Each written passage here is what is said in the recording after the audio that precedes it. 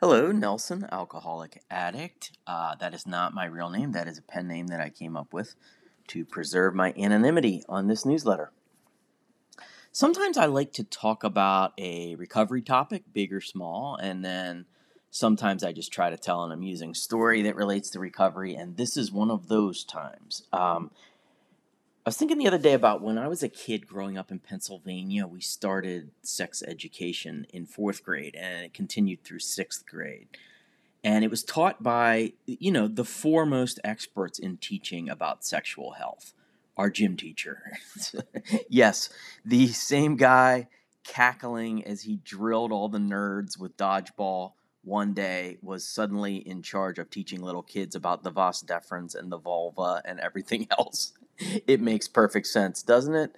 But that's how it worked back then in the late 1980s. And I remember during that time period, my elementary school would have one day every year where we'd have an extended classroom lesson, basically, and we'd sit in the gym, and it would be an all-day marathon session where different speakers would come in and talk about everything that the world deemed terrible back then, which was alcohol, drugs, sex, and smoking. These were scare topics for little kids, and so they'd bring in a cop to do an hour-long presentation on drugs and alcohol, and he'd show photos of car crashes and DUI arrests and horrific livers from people who died of cirrhosis. And then they'd have a doctor talk about the dangers of smoking for an hour, and then at some point a nurse would get up and try to scare the living shit out of you about the dangers of sex. Stay away from sex. Stay away from all of it. It was all very 1980s, like that. The whole thought of like, this is your brain and this is your brain on drugs. A lot of scare tactics. And I say 1980s, but like sometimes I wonder if it isn't just kind of the American way for many people. And listen, I don't know. I'm no expert on how to teach kids about this stuff.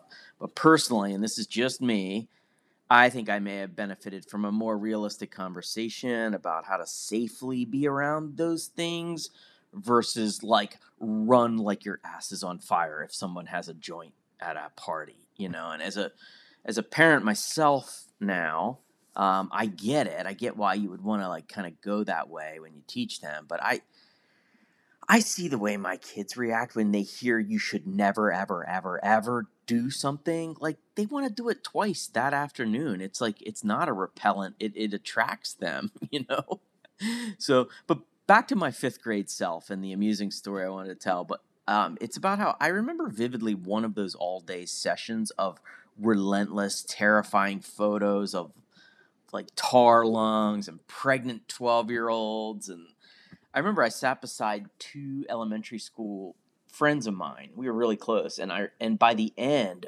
our eyes were bulging out of our heads. It worked. We were scared. And as we walked out of the gym, I remember a conversation that was like it was something like me saying, hey guys, like let's never drink or ever do drugs. Never ever ever. And I remember one of my friends was like, yeah, both of those things, they sound terrible. And then my second friend, and he was like, "Hey, and I'll tell you this: I'm never smoking a cigarette in my entire life either." And then at the end, I was like, "Oh my god, sex! Holy crap! It's so disgusting. I am never doing anything like that." And at the end, I remember we did a pinky promise for all of it. We were never going to do any of those things. None of us would ever smoke cigarettes, do drugs, drink alcohol, or have sex. We actually did a pinky promise. Remember when kids did that?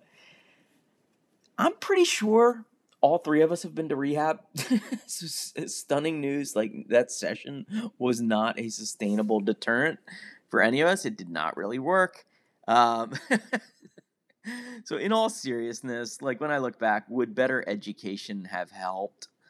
Probably not. Honestly, I don't. I think I was born with I was an addict, and I don't really think any of it would have mattered what kind of education I had gotten, good, bad, or ugly. I think I was going to have issues with all of them, and I did. My so my fifth grade self would be horrified with how things turned out. Oh man, thanks for letting me.